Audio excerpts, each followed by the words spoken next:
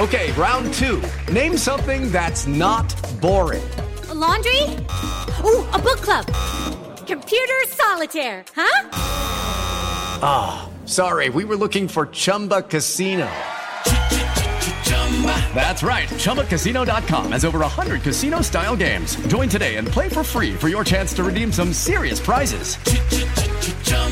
ChumbaCasino.com. No purchase necessary. Void where prohibited by law. 18 plus. Terms and conditions apply. See website for details. Hey gang, the podcast starts in a moment, but first, this episode of Screen Talk Emmy Edition is brought to you by the Prime Original Series, The Marvelous Mrs. Maisel. From executive producers Amy Sherman Palladino and Daniel Palladino, starring Rachel Brosnahan, Alex Borstein, and Tony Shalhoub. The winner of 2 Golden Globes, including Best Television Series Musical or Comedy and Best Performance by an Actress in a Television Series Musical or Comedy for Rachel Brosnahan. Open your heart to the show the New York Times calls a superhero story. Only this time, the protagonist's object is not to save the world, but to find a place in it, to stand up for herself by doing stand-up for herself. Consider it marvelous in all categories.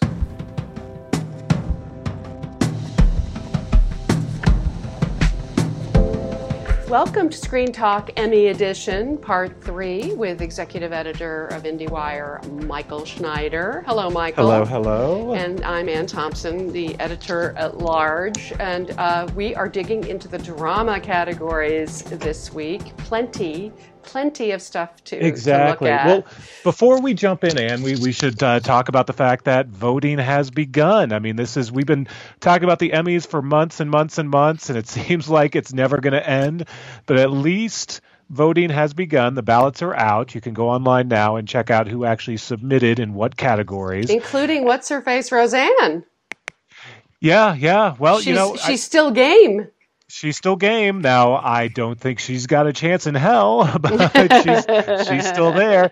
And hopefully maybe some of the other actors and especially the below-the-line people who are involved are still considered, even though ABC stopped campaigning a while ago for Roseanne. All those people still did great work. I mean, think about the people who recreated that house, basically from scratch and made it look so much like the original Roseanne house. Those people ought to be nominated. Those people ought to be recognized. They shouldn't be penalized. They should not. And I think one person.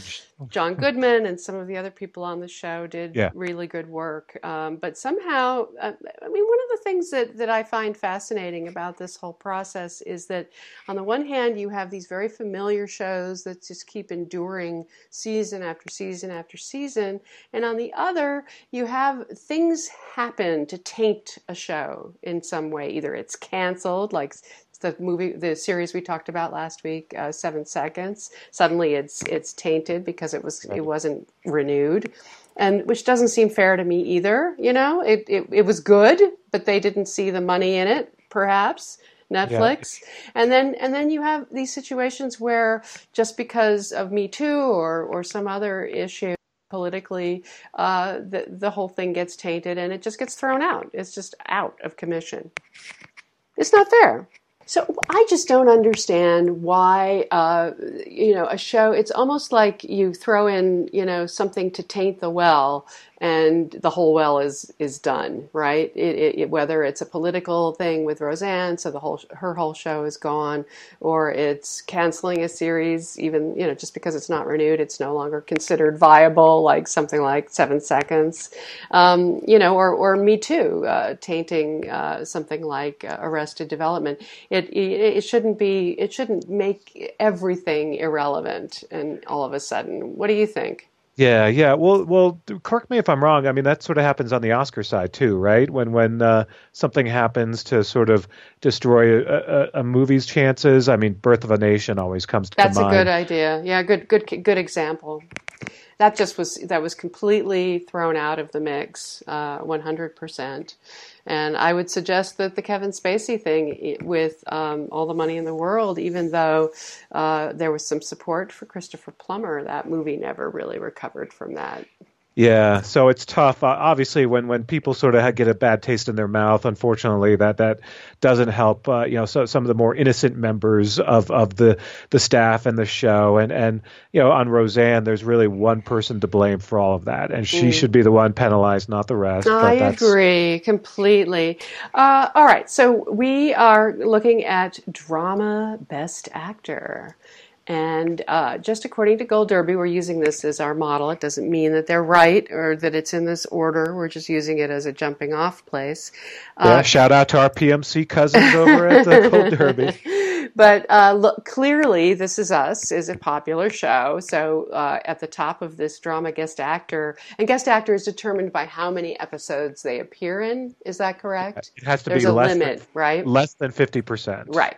So we have Gerald McRaney from This Is Us and Ron Cephas Jones from This Is Us. Yeah, and the popularity of This Is Us is obviously why these two seem to be up high with the odds, because honestly, neither of them were in that much of This Is Us, which is of course why they're guest actors. But and Ron Cephas Jones, that's interesting. He's kind of gone, isn't he? Yeah, not to put too much of a spoiler on it.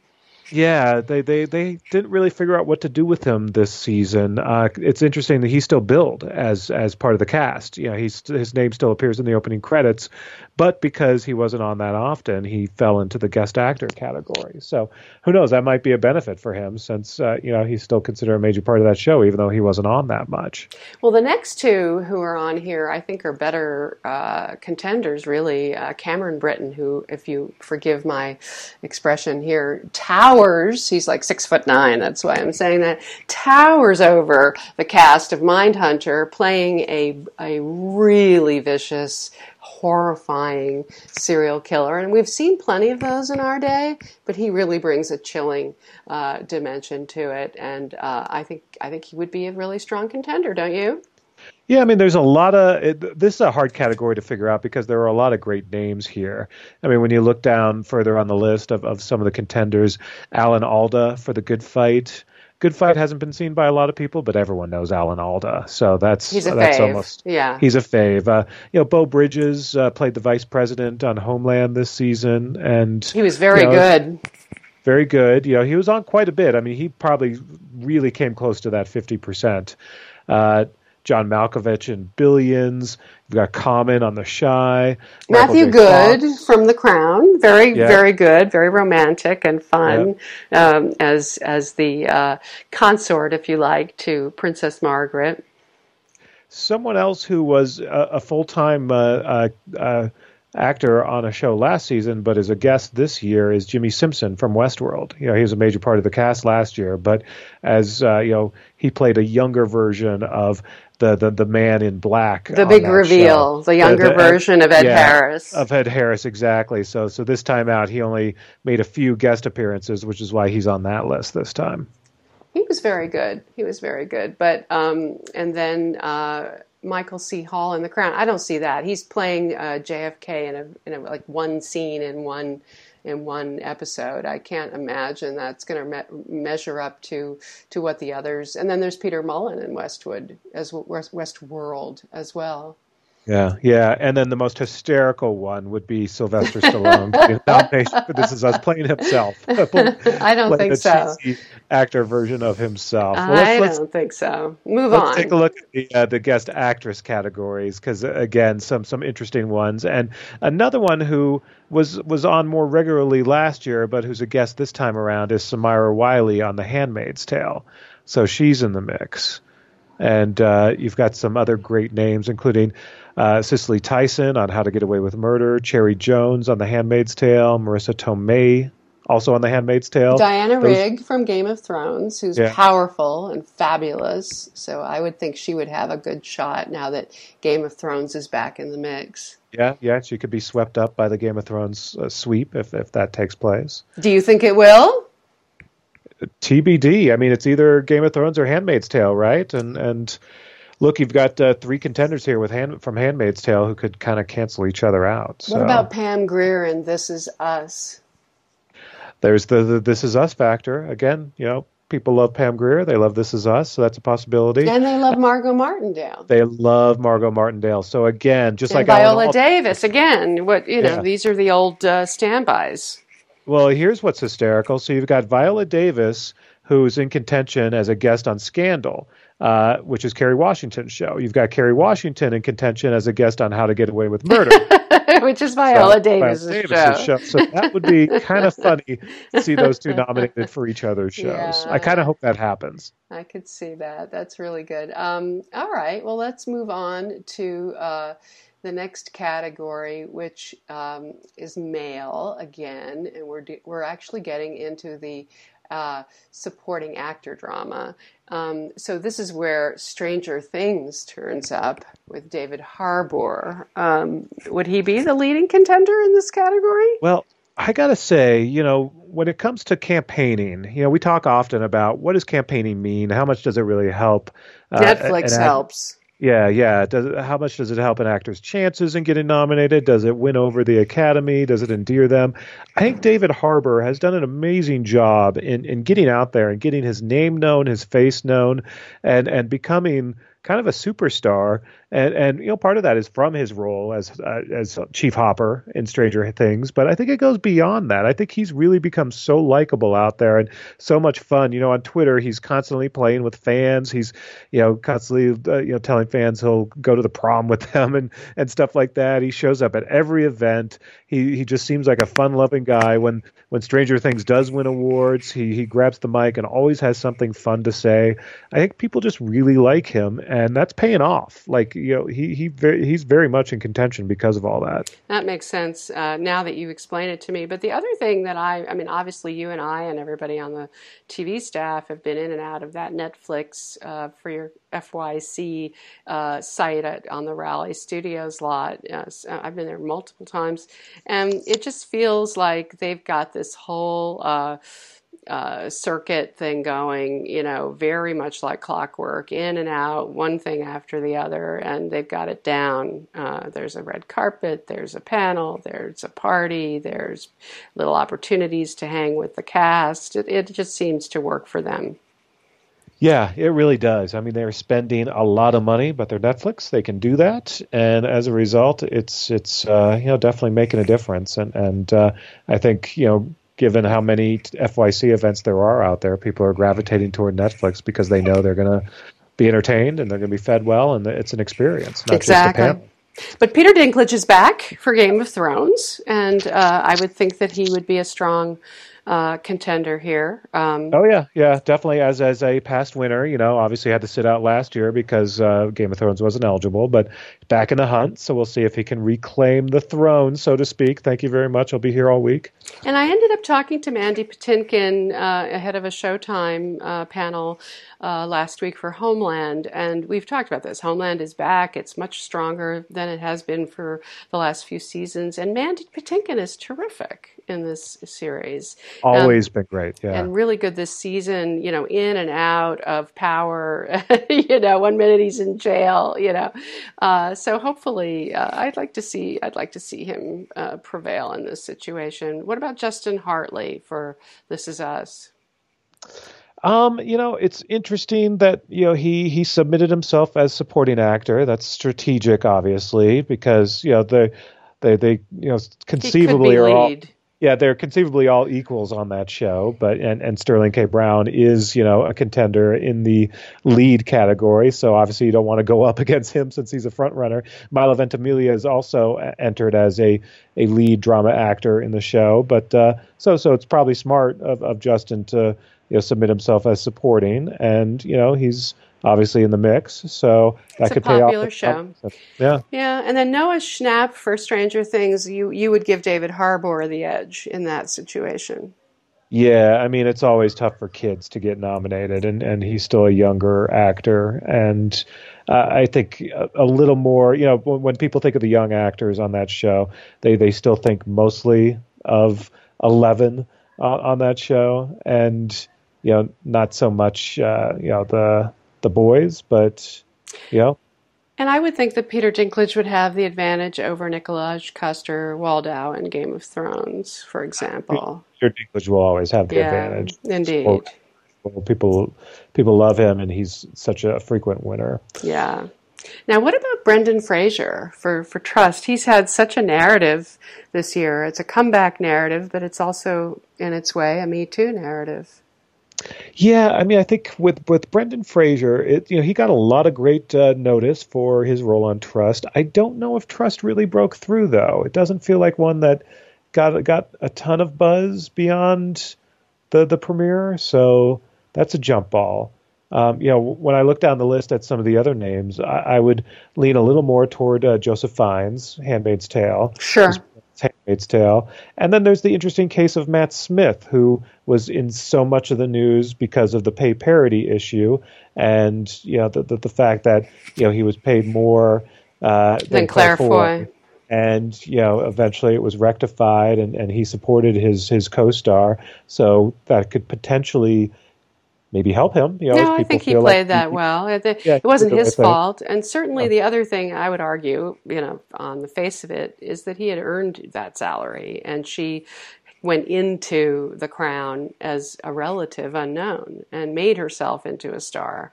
The Crown made her into a star. And now she should get paid. Absolutely right. But going in, it wasn't so clear, really. Right. So it's... And I was rooting for Asia Kate Dillon last year for Billions, and this is a case of a series that is so popular. People are still watching it. People are still talking about it. This season it's playing very well, and yet it doesn't seem to have Emmy traction. Yeah, and I wonder if it'll be one of those shows that, I feel as the buzz continues to grow, it could be like an Americans that maybe starts to show up more often. Although, the difference, maybe I take that back. I don't think that's going to happen. No, because the difference with the Americans is it did have the press behind it, and it did have, the critics were really pushing hard. I don't see the critics pushing for Billions. Everybody enjoys Billions. It's a pleasurable, fun, and ride. But I don't. There's an element of series television about it. It does. It isn't. I don't think it's on the same level as the Americans. No, not at all. Not at all. I was just thinking from a slow burn show that maybe starts to get heat later on in its run, but it's not the same. Yeah. So what about Noah Emmerich in the Americans? I would say it's always a possibility. You don't sound that. And where is Jason Isaacs from Star Trek Discovery in all of this? Yeah, he's a little further down too. I don't. Yeah, we're getting into the territory of not going to happen, right? Right. Or probably not. I mean, Noah Emmerich is a long shot, but depending on the Americans ended at the right time. It's on top of people's minds, so possibly Jason Isaacs. I think a little tougher because. Partly it's Star Trek Discovery, and as we know, with few exceptions, Game of Thrones being the biggest one, the sci-fi shows, sci-fi genre, etc., just doesn't play. Okay, let's do drama supporting actress, which in this case is led by, I think the person is probably in the lead, Ann Dowd for The Handmaid's Tale. Who doesn't love Ann Dowd? She's great in everything. She's fantastic. She's perfection, and. Such a great person on top of it. And Heredity doesn't help hurt her either. She's good in this horror movie that's out right now, doing well at the box office. Yeah, she's all over the place and does very well. And so competition there is Thandie Newton on Westworld, which there's this a lot of her this season. And then I was going to say she has a higher profile, a much more active leading role this time. And then, like I was mentioning before, Millie Bobby Brown, 11 from Stranger Things. Of all the kids on that show, she's the most likely to get Emmy attention just because she's the front runner in terms of media attention, I think, for all the kids on that show. Exactly. And Chrissy Metz, always popular for This Is Us. Yeah. And Lena Headey, yes, we love her for Game of Thrones. Wicked Lena Headey. And then Alexis Bledel from The Handmaid's Tale. Was there as much of her in this season? Enough to be in the supporting actress, I suppose. Guess she measured up. Maybe just like on the line. And Vanessa Kirby is great in The Crown, so I would love to see that happen. She's really delicious. Yeah, although and you could argue that she was even better in the first season, but that seems to be irrelevant with these Emmy voters. It's almost like you build up momentum as you go along somehow. Sometimes, yeah, yeah. So so those are some of the names. Margot Martindale from The Americans could always squeak in because again, people love her. Uzo Aduba has always been a favorite at the award shows. Orange is the New Black doesn't have the kind of profile it once did, but No, it's faded. Sometimes people out of habit, vote a lot of the similar names. So I don't know. There's a lot of the women from Game of Thrones. There's Maisie Williams. There's Sophie Turner, who's actually really good, too. They're up there. I mean, they're all good. But I somehow think Lena Headey is ahead of them in the running. Yeah, I think a lot of them probably cancel knock each other out. Exactly. Yeah. That old logic still applies. All right. Well, we'll get into the leading categories next week, but this gives you a taste of where these drama shows are heading. And the other thing that's going on, Michael, if I may be so bold, first of all, did you watch the Tonys? I did not. I did not get a chance. They were better than last year. And it's so weird. A year goes by, and last year Kevin Spacey was starring. And it was one of the worst Tony shows he was hosting. It was one of the worst Tony shows. And this one was great. This one was really well done, well run. And I do recommend it to any of you if you by any chance can catch up with it.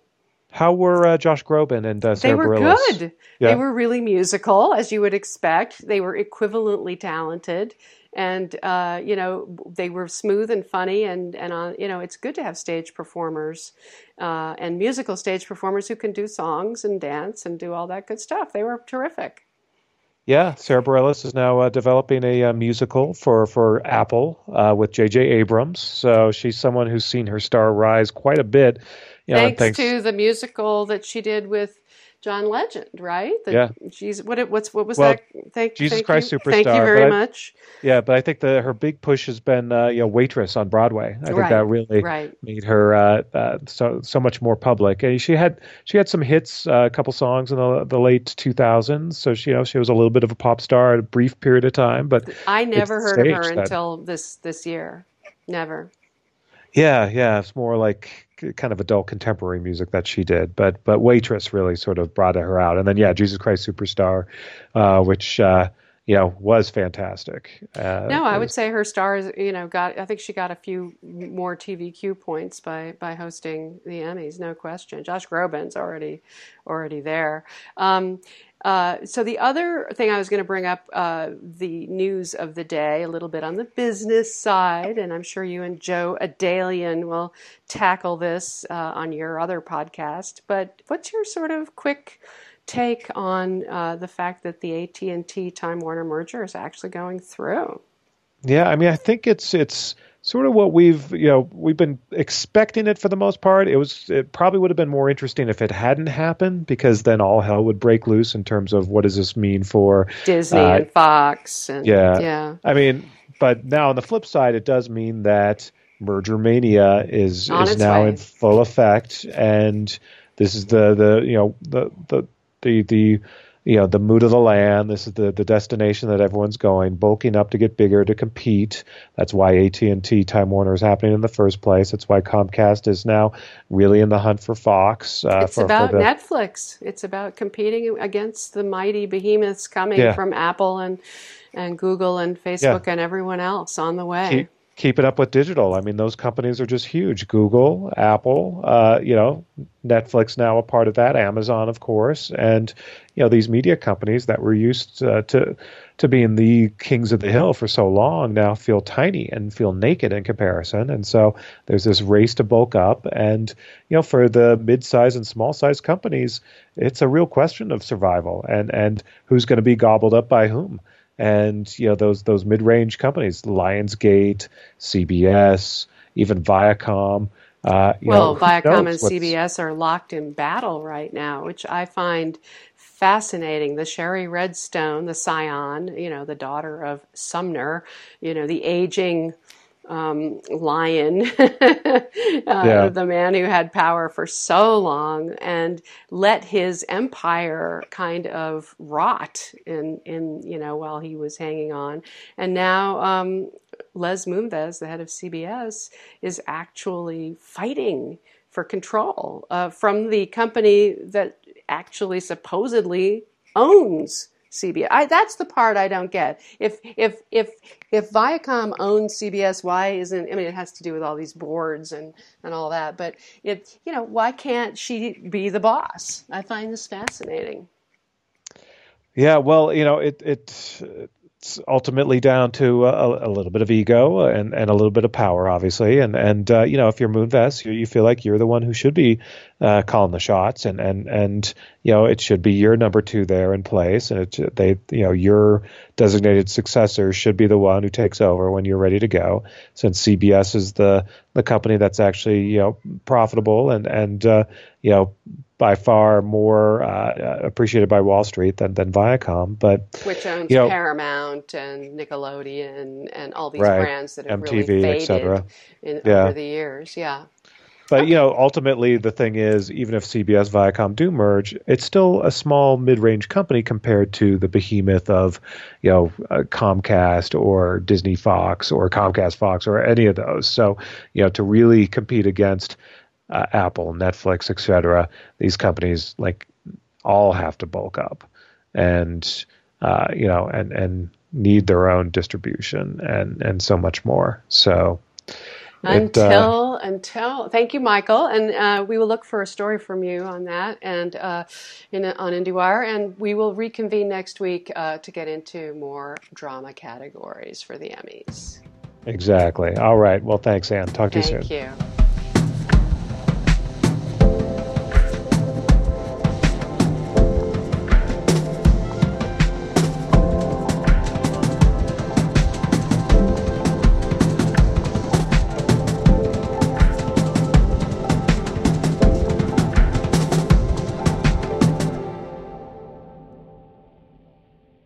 Hey guys, it is Ryan. I'm not sure if you know this about me, but I'm a bit of a fun fanatic when I can. I like to work, but I like fun too. It's a thing. And now the truth is out there. I can tell you about my favorite place to have fun. Chumba Casino. They have hundreds of social casino style games to choose from with new games released each week. You can play for free anytime, anywhere. And each day brings a new chance to collect daily bonuses. So join me in the fun. Sign up now at ChumbaCasino.com. No purchase necessary. VGW Group. Void where prohibited by law. See terms and conditions. 18+.